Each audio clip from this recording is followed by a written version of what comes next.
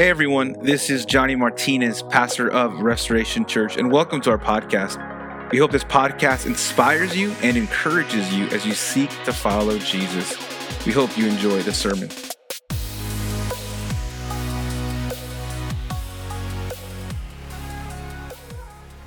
Well, good morning, church. Super excited to start a brand new series, a two-part series as we kind of go into the month of October. The title of this series, this two-part series, is titled Supernatural. Supernatural. And during the month of October in our culture, right, we tend to start thinking about the unseen, right? Like in our culture, like scary movies start to come out. People start thinking a lot about spirits and angels and demons and just those types of things, like kind of like the unseen spiritual world. And so I just, as I was getting ready, I was planning, this series way back. I was like, I've never really sat through a series or even a sermon on the topic of angels or the topic of demons. Like, what does the Bible have to say about that, right? Like, Scripture says that all Scripture is profitable for our lives. So including passages where it talks about angels and demons in the spiritual realm. And so what I want to do for these next 2 weeks, what I want to do is I want to focus today on angels. Let's do some angelology, right? And then next week, I want to talk about demons. And I just really want to, we're not going to even really go super deep because there's so much, but I kind of want to just give you a broad perspective and biblical overview of angels and demons. And honestly, not just for head knowledge, but for heart transformation, because I truly believe that these topics, angels and demons, are spiritually edifying and spiritually important for our lives. And so what I want to do today is answer 3 questions. The first question I want to answer is, what are angels? So I want to talk a bit about that. What are angels? The second question I want to answer is, what do they do? And then the third question, which I think is the most important question, is how are they spiritually edifying to me? If Scripture says that all Scripture is profitable for us and it's God-breathed, then how are they spiritually edifying, right, practically to my life? And so, but before we move any further, I'm going to jump right in. But before we do that, let me just stop and pray and pause for a moment. God, thank you so much for today. Thank you that we can gather together, worship you, your greatness, your goodness, your faithfulness. God, I just pray for the next few moments that we would just hear from you about this topic of angels. And God, your word is profitable. And so, God, just show us how edifying this topic is and this reality and this truth is for our lives. God, I pray you remove any distractions. I pray that you bring us clarity, both in speaking and both in receiving the word, God. And may it fall on good soil. May it fall on soil that would grasp the word and grasp the seed, God, and produce fruit. God, we love you. We thank you. In your name we pray. Amen and amen. So like I said, church, the first question, I'm just going to jump right in. The first question that I want to answer is, what are angels? And under this question, there's three points that I want to make sure that you get. And the first is this, that angels are created beings. Angels are created beings. They were created. They're not infinitely eternal in the past, but they actually are created beings. And for every point, I want to back it up with Scripture. Nehemiah chapter 9, verse 6 says this. It says, "You are the Lord, you alone. You made the heavens of heavens with all their hosts." And just so you know that in the Scriptures, host is reference to angels, which is the spiritual realm, okay? So host is angels there.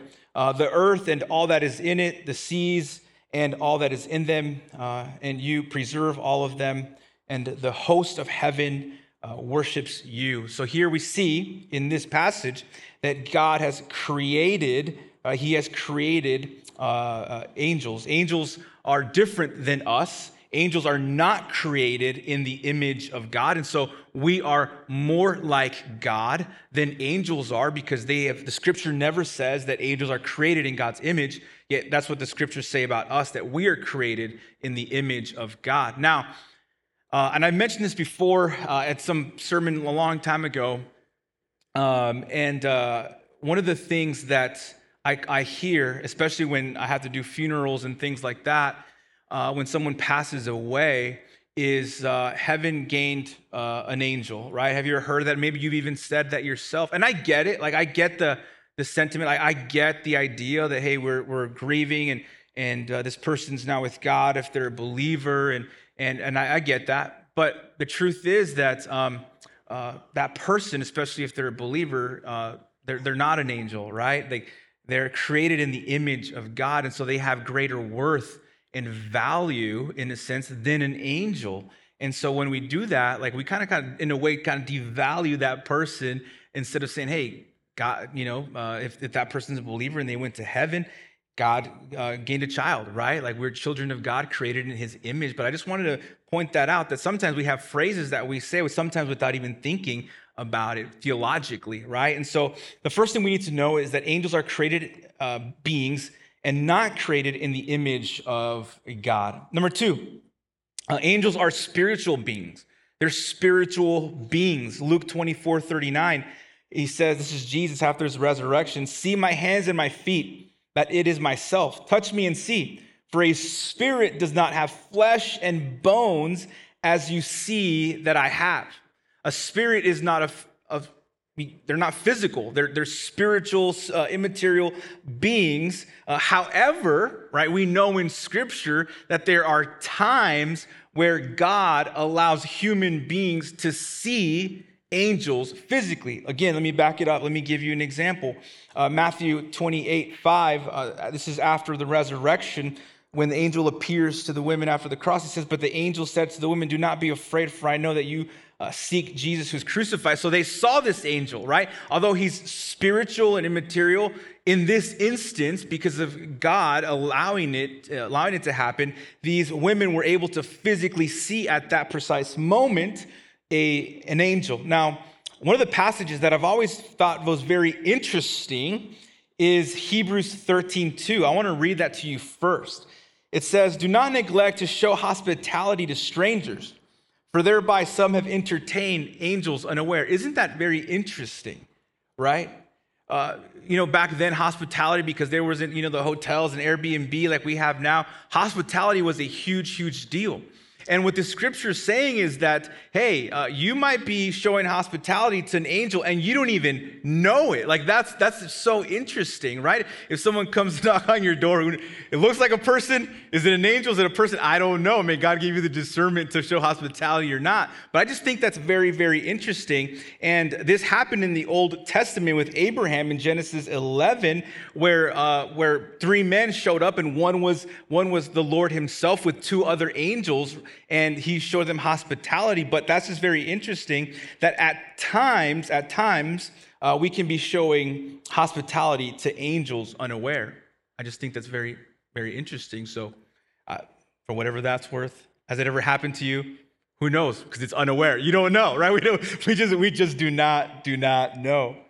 Number three, angels are moral and intelligent beings. Angels are moral and intelligent beings. 2 Peter chapter 2, verse 4. This is in reference to fallen angels. And here we're talking specifically in this verse about fallen angels. It says, "For if God did not spare angels when they sinned," right? There's a moral quality to an angel there, "but cast them into hell and committed them to chains of gloomy darkness to be kept until the judgment." So an angel, this is speaking about the fall, they are able to make moral decisions. And so not only are they moral creatures, they're also intelligent creatures, right? They can speak to people, they can think. For example, in Matthew chapter 1, verse 20, when Joseph is thinking about quietly divorcing Mary to not put her to shame, it says this, "But as he considered these things, behold, an angel of the Lord appeared to him in a dream, saying, 'Joseph, son of David, do not fear to take Mary as your wife, for that which is conceived in her is from the Holy Spirit.'" So angels are moral beings.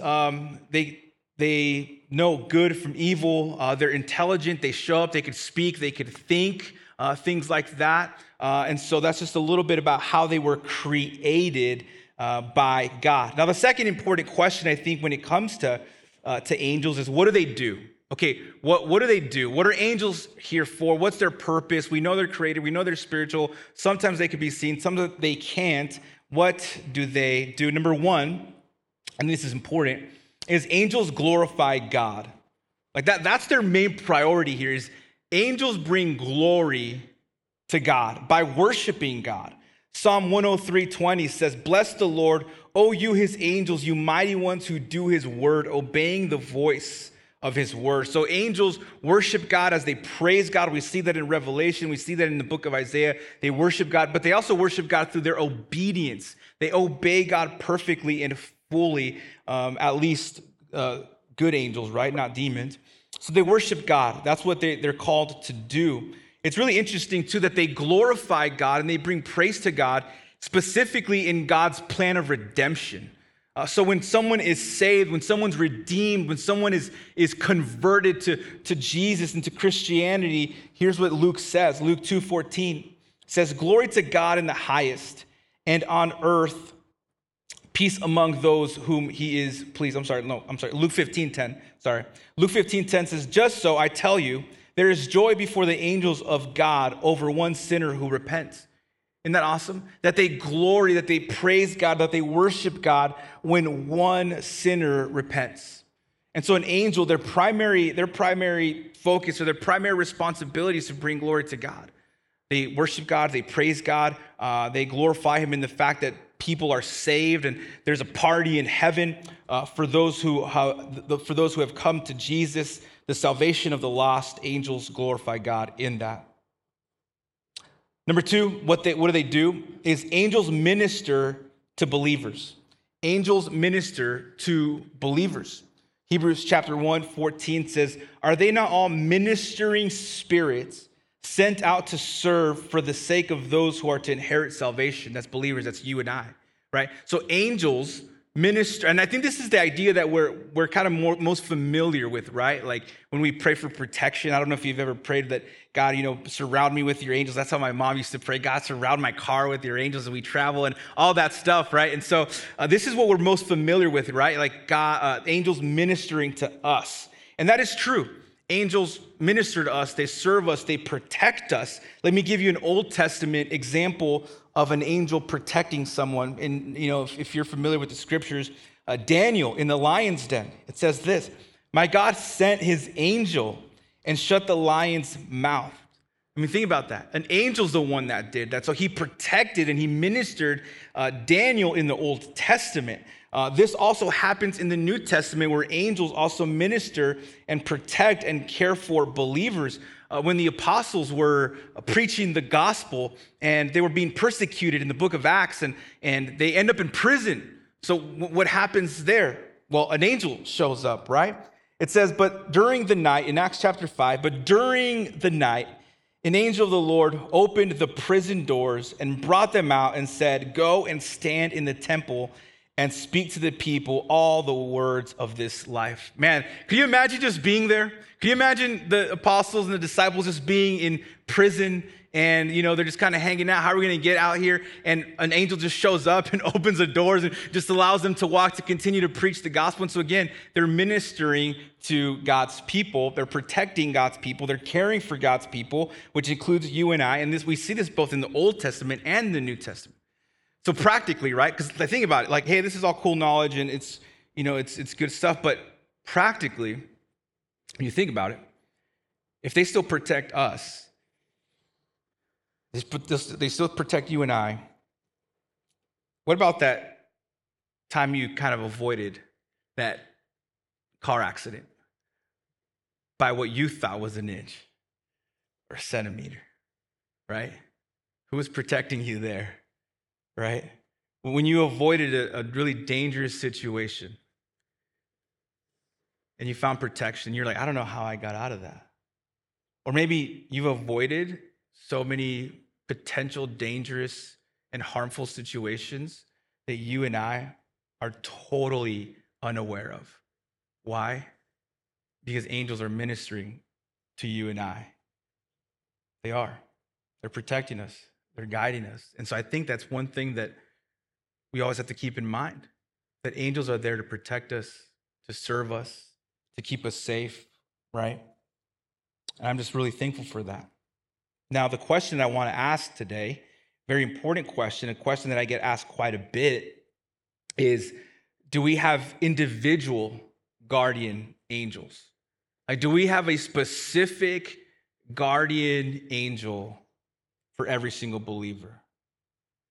Let me check for a second. I don't know. So I don't know, right? Do we have one? And I would say I don't think we do. I think God guards us and protects us with his angels generally, but he doesn't assign a specific angel to a specific person. Like, he doesn't say, Johnny, you have this angel or whatever it is. Let me just show you where I don't think the evidence is convincing, but let me just show you where people get this idea of an individual guardian angel. In Psalm 91, it says this: "For he commands his angels concerning you to guard you in all your ways. On their hands on your hands they will bear you up, lest you strike your foot against a stone." So here it says that for he will command his angels concerning you to guard you, right? Sure, in a general sense, but this text doesn't say, okay, specifically that we have a specific guardian angel. I think there's evidence is not there. Yes, he guards us concerning us, and his angels guard us in all our ways, but I don't think this text specifically states that we have an individual guardian angel. Another example, it says this in Matthew 18:10. It says, "See that you do not despise one of these little ones, for I tell you that in heaven their angels always see the face of my Father who is in heaven." Again, it says their angels. Now, does that mean specifically them? No, I think, again, in the general sense, it's their angels, in a general sense, the children's angels, the people's angels, but not necessarily like a specific angel. In Acts chapter 12:15, the same thing with Peter. He's broken out of prison by an angel. It says, they said to her, "You are out of your mind." But she kept insisting that it was so. And they kept saying, "It is his angel," meaning Peter's angel. And I think this is the one that has the most credibility here. This is Peter's angel. That's what she says. It is his angel. Now, again, I still don't want to say that every single person has a specific angel because, again, the scripture doesn't say specifically that.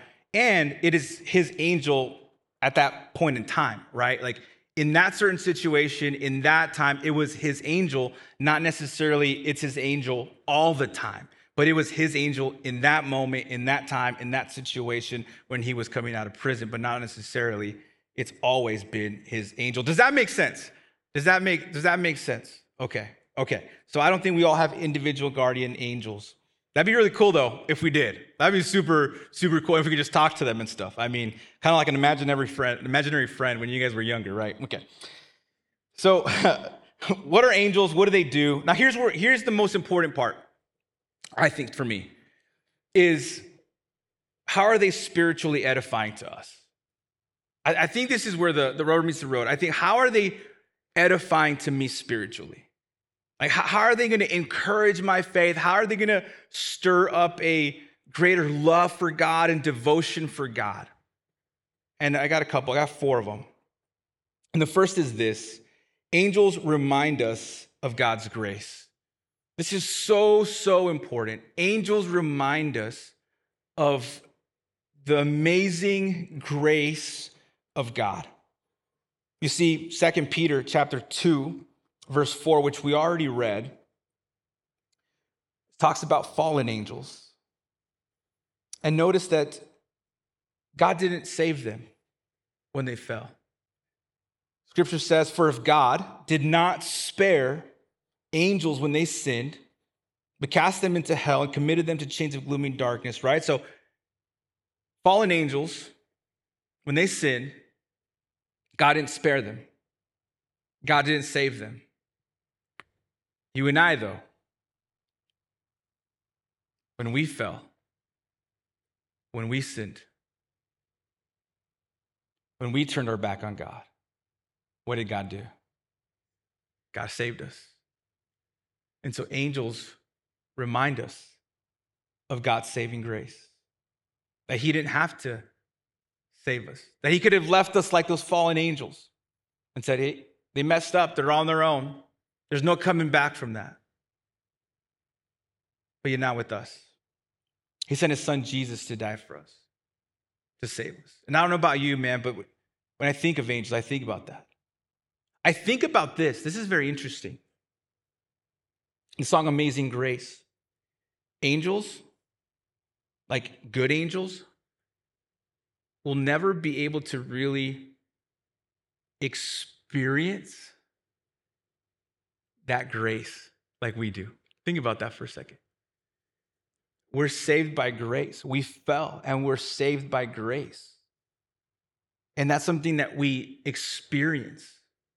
Angels, good angels that never fell, they've never fell, so they don't experience that grace. They don't know what redemption feels like. They'll never experience redemption. When we sing songs about God's redemption, sure, they understand the concept, but experientially, they'll never be able to really experience redemption. We can. They can't. We're redeemed. We fell. We messed up, and God saved us, and God redeemed us. Forgiveness. Angels, good angels in heaven with God will never understand or really experience the concept of forgiveness. When we sing about forgiveness and God's love and God's forgiveness towards us, man, is it real? Isn't that? It's real for us. So God's grace is evident in that he decided to save us and not angels. The second thing, which I think is just equally as important, is this. Angels remind us of the spiritual realm. Angels remind us of the spiritual realm. In the first century, there was a group of religious leaders called the Sadducees, and they did not believe in angels. They did not believe in the supernatural. They denied all that stuff. And the same is true today, right? A lot of our people in our churches, even in our culture, angels and demons and the spiritual stuff, I mean, we don't see it, it's not there. If I can't see it, then it must not exist. The truth is that it does exist. The spiritual realm is a reality according to God's word. And angels remind us of the spiritual realm. There's a story in the Old Testament where the king of Syria is looking for the prophet Elisha. And he's seeking him to destroy him. And he's sending out hundreds and thousands of his army to go and find Elisha and his partner. And this is what happens. As Elisha and this young man see the army and they're looking and the army's coming towards them, it says this, then Elisha prayed and said, "O Lord, please open his eyes that he may see." So the Lord opened the eyes of this young man and he saw. And behold, the mountain was full of horses and chariots of fire all around Elisha. Think about that. How awesome is that? That Elisha and this young man saw this army, a physical army coming towards them to destroy them. But yet Elisha says, God, open his eyes to see the spiritual realm. Open his eyes to see that you have an army, a spiritual army to protect us. And he did. And the young man opened his eyes and he saw the spiritual realm. Church, may I just remind you that the spiritual realm is real. It's totally real. It is. It's not on the screen, but let me read this. Ephesians chapter 6. Finally, be strong in the Lord and in the strength of his might. Put on the whole armor that you may be able to stand against the schemes of the devil. Listen to this. For we do not wrestle against flesh and blood. Our battle is not with each other. Our battle is not with people.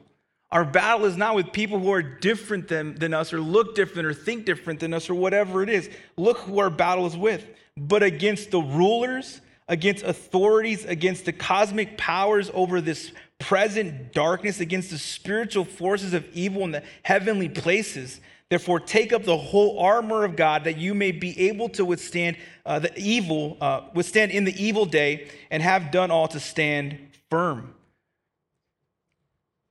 We're in a spiritual battle, and angels remind us of that. We're in a spiritual battle for our lives as the enemy comes to steal, kill, and destroy. We're in a spiritual battle for our marriages. We're in a spiritual battle for our kids. We're in a spiritual battle all the time. It's a constant war. It's a constant battle that we are in. I think the enemy a lot of times tries to deceive people in thinking that the spiritual realm doesn't matter. And if he could get you to think that the spiritual realm doesn't matter, man, he's got you. He's got you. Because we are spiritual people, and we're in a spiritual battle every day of our lives. And so, church, may I just encourage you, may I just remind you to put on the armor of God. Put on the armor of God. Use the sword of the Spirit to battle against darkness. We need to. It's a must. Number 3, how are they spiritually edifying? Well, they remind us of God's amazing grace. Number 2, they remind us of the spiritual realm. Number 3, angels remind us of perfect obedience. Angels remind us of perfect obedience. Well, how so? Well, in Matthew chapter 6, verse 10, when Jesus is talking about how to pray and teaching his disciples how to pray, he says, "Your kingdom come, your will be done on earth as it is in heaven." Your kingdom come, your will be done on earth as it is in heaven. God's will is being done right now perfectly in heaven. Perfectly. By who? By angels, right? Angels are perfectly obeying the will of God. Angels are perfectly serving God. Angels are perfectly loving God and worshiping God. So God's will is being done in heaven perfectly. Good angels are perfectly obeying God right now. And so for you and I, that is spiritually edifying. Why? Because we are to imitate that. That God's will is supposed to be done here on earth, you and I, as it is in heaven, as the angels are doing it. They are obeying God's will joyfully. They're obeying God's will willingly. And that's the same thing with us. They set that example for us of perfect obedience. Now, I don't think we can obey God perfectly, but I do think as we think about angels and think about the Bible, and as you read the Bible and you encounter an angel, may that remind you that they are doing God's will perfectly in heaven, and they're obeying him perfectly, and so should we as well. To pursue holiness, to pursue righteousness, to love God with all of our heart. And then lastly, and I think this is my favorite one. I love this one. Angels remind us of our corporate worship to God. I love this. Angels remind us of our corporate worship to God. Hebrews chapter 12, verse 22 says this, speaking to New Testament believers. He says, "But you have come to Mount Zion," meaning heavenly Jerusalem, heaven, that's what it's referring to. "But you have come to heaven, Mount Zion, and to a city of the living God," the heavenly Jerusalem, right? That we have access to that. "And to innumerable angels in festal gatherings, and to the assembly of the firstborn who are enrolled in heaven, and to God, the judge of all, and to the spirits of the righteous made perfect." So now, what is this verse saying? This verse says that believers, you and I, because of who we are in Christ, have access to that heavenly Jerusalem, that heavenly place. And in this text, it implies here that both the innumerable angels and believers who have died and have gone before us, so angels and believers who are in heaven right now are gathered together worshiping God. That's what this text is about. And we have access to that. And so what happens is that when we worship God, we're not worshiping just alone here at Restoration Church. Like when we worship God, we are worshiping with angels in heaven. We're not worshiping alone. Did you know that?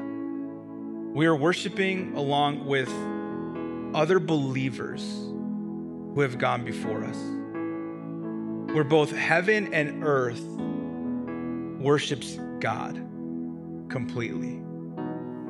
So every time you come to church, may it be a reminder when you sing how great thou art. You're not singing alone. You're singing with thousands upon millions of angels who are also worshiping with you.